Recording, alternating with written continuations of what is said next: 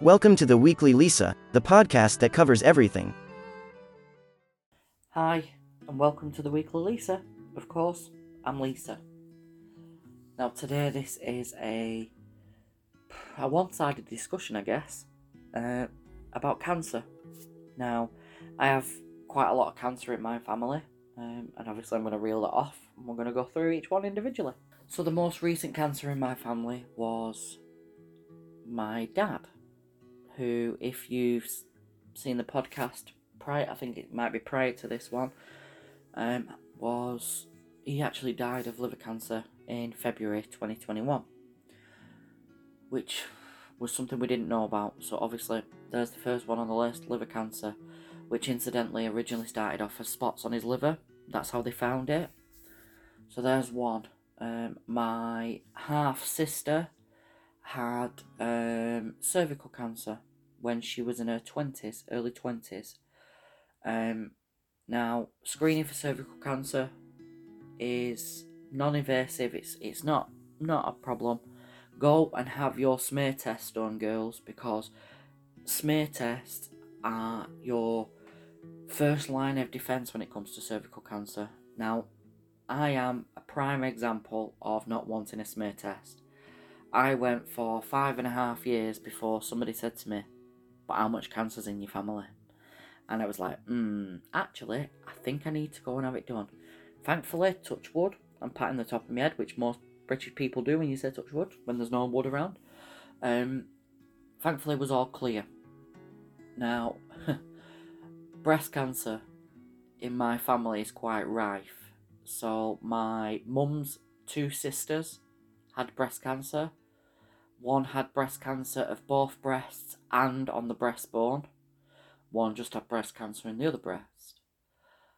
My mum had breast cancer and she had a full mastectomy, which, to those that don't know what that is, she had the full breast taken away, which incidentally was the right thing to do because she just had a lump, and when they tested the whole breast tissue, they found that she had a mass at the top of the breast and at the bottom of the breast, but the middle of the breast was clear. So she made the right choice by having a full mastectomy done, which incidentally, it took me 18 months before I could look at the scar, out of fear, I think, more than anything. But my mum was a youth worker for the local authorities, and she ended up becoming a sexual health worker and a health worker for the youth service, and her breast cancer was actually topic of conversation with a lot of young girls. Now, my problem with the breast cancer in hindsight is having a mammogram done is not something you have done until you are, I think originally it was 50. You don't have a standard invite to a mammogram until you were 50. Now, because of the amount of cancer in my family, when I reached the age of 30, I was invited to go every 2 years to have mammograms done.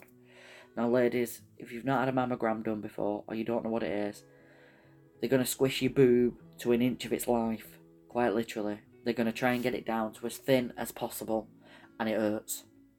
I don't envy anybody that has small boobs. I have relatively big boobs, so it's not as sore, but believe me, it's still painful either way. So for me, I think women, particularly women that have got cancer history in the family, should be tested a lot sooner than 50. Like I said, when I got to 30, I was then invited to go every 2 years for mammograms, which incidentally, due to COVID, I haven't actually had one done. I need to look into that, but anyway. So, we have, obviously, smear tests for cervical cancer. We have mammograms for breast cancer. Now, the one person I haven't told you about is my grandma. Now, my grandma had bowel cancer. How do you test for bowel cancer? In a nutshell, you really don't, because it's not something that's common. Same with liver cancer. How do you test for liver cancer? Again, you don't, unless they're looking for it. You're not going to come across it, and that's what happened with my dad. They didn't need to look for it because my dad had heart failure, so his heart was failing anyway. Forgive me for the buzzing. I forgot to turn my phone off. I keep doing this. I forgot to put my phone on Do Not Disturb mode while I'm recording. Forgive me. Anyway, they didn't look for any cancer in my dad's body because his heart was failing. So they thought his breathlessness, his coughing, which incidentally my dad did cough, which he was told was part of his heart because his heart's not getting enough oxygen like it should. His lungs weren't getting enough oxygen, but then when he actually went into hospital, he went in with severe back pain, which meant that they did a couple of scans and found the spots on his liver, which incidentally turned into liver cancer. Cancer is a nasty word that everybody avoids, but it has to be spoken about. You have to talk about it. Because if your daughters do not know that they have got cancer in their family, they cannot fight for their testing that needs to be done. So, should young girls be given the access, I guess, to mammograms and smears a lot earlier than, smear is, I think it's 20. And mammogram, like I said, is 50, and a standard person, if memory serves me right. Should they be given access to early access to having that tested? Yes, they should. Should there be more cancer screenings done in young women? Yes. Should they screen for more than just breast and cervical cancer? Yes. But it'd have to be a non-invasive screening, I'm sure. But how would you do that? Again, this is probably something that the medical experts, those that are a lot smarter than me, would have to look into. Cancer is a nasty disease. But if you look around, you will come across the most amazing people in the world that have had cancer. Now, prior to my mum passing away, and I'm going a few years prior to her passing away, she had breast cancer. You would never have known she had breast cancer because never once was she poorly throughout her chemotherapy. My mum was more worried about losing her hair. Now, she had jet black hair, my mum, and she was more worried about losing her hair. And I was with her on the day that, both me and my dad were with her on the day that she found out she had cancer. She already knew. She knew that this lump that she'd found was different to the rest because she'd had lumps up throughout the years. And she was saying to my dad, and this is something I will never forget, she said to my dad, she turned and looked at my dad and said, "Tom, I am not having chemotherapy. I've got cancer and I'm not having chemo." And the doctor walked through the waiting room just as she said it, and he took one look at her and he went, "Jackie, my office now." And as she went in and sat down, I was with her, like I said, my dad was there too. She sat down, he sat behind his desk, he went, "You are having chemotherapy. I don't need to tell you you've got cancer because you already know." And she looked at him and he said, "Chemo's going to save your life." And by sure as eggs, he did. My sisters made a game out of it. My sisters were very young when my mum had cancer. And they would get the kitchen sieve, which incidentally ended up being the bathroom sieve after this. And they would sieve the bath before my mum let it out to see how many hairs my mum would lose. And like I said, she had short, thick, jet black hair, my mum. And she didn't lose that many, to be honest. She did quite well. She actually kept majority of her hair throughout the chemo.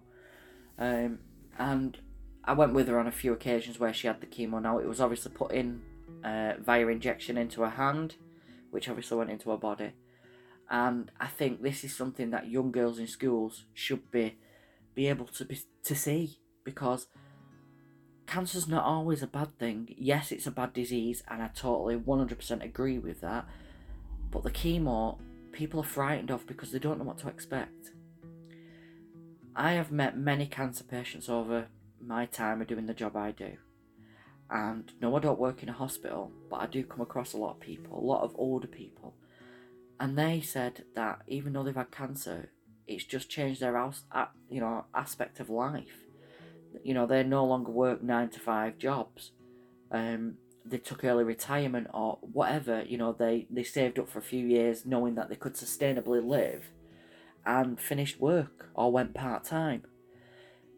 Life is far too short to be worried about what's going to come. But if you can prevent cancer, if you can find cancer early enough, then in my personal opinion, we should be given every opportunity as women, and men go through a very similar situation, obviously with prostate cancer, they can get breast cancer as well, because they have a breastbone just like we do. We should be given every opportunity from a very early age to be tested for cancer. And I think that the government, the hospitals, the NHS, obviously in the UK here it's the NHS. I know obviously in America it'd be slightly different, but we should be given that opportunity that if we've got cancer in the family, even those that haven't got cancer in the family, to be honest, because you don't need to have cancer in the family to get cancer. It doesn't have to be hereditary. But I think we should be given early access to testing, mammograms, and smears, and whatever else they can come up with. If that can test for cancer, then why shouldn't we do it? It's something that is not talked about a lot. Yes, there is cancer charities out there. Macmillan nurses are incredible people. I remember my mum doing a survivor's walk, not long after having her mastectomy done. And well, I'm saying not long after she had the mastectomy done. It was within the 5 years, because they don't say you're actually clear of cancer for 5 years after you've finished chemo, and it was within that 5 years, and she didn't want to do it because as far as she was concerned, she wasn't a survivor, not yet, because she hadn't got to that 5-year mark. And there was another cancer survivor there that said to my mum, and I'll never forget this, but you are a survivor. Whether you survived 2 minutes, 2 days, 2 years, or 20 years, you survived cancer, you survived the chemo. And she actually made my mum do the walk, because my mum was there to support other cancer survivors. So cancer should be talked about a lot more in schools, particularly for young girls, because they need to be aware that how much cancer that a female body can actually sustain. Obviously men don't have cervix, so they're not going to get cervical cancer. But unfortunately, men do get, forgive me, ball cancer. They can get breast cancer, they can get prostate cancer, which are quite extreme cancers.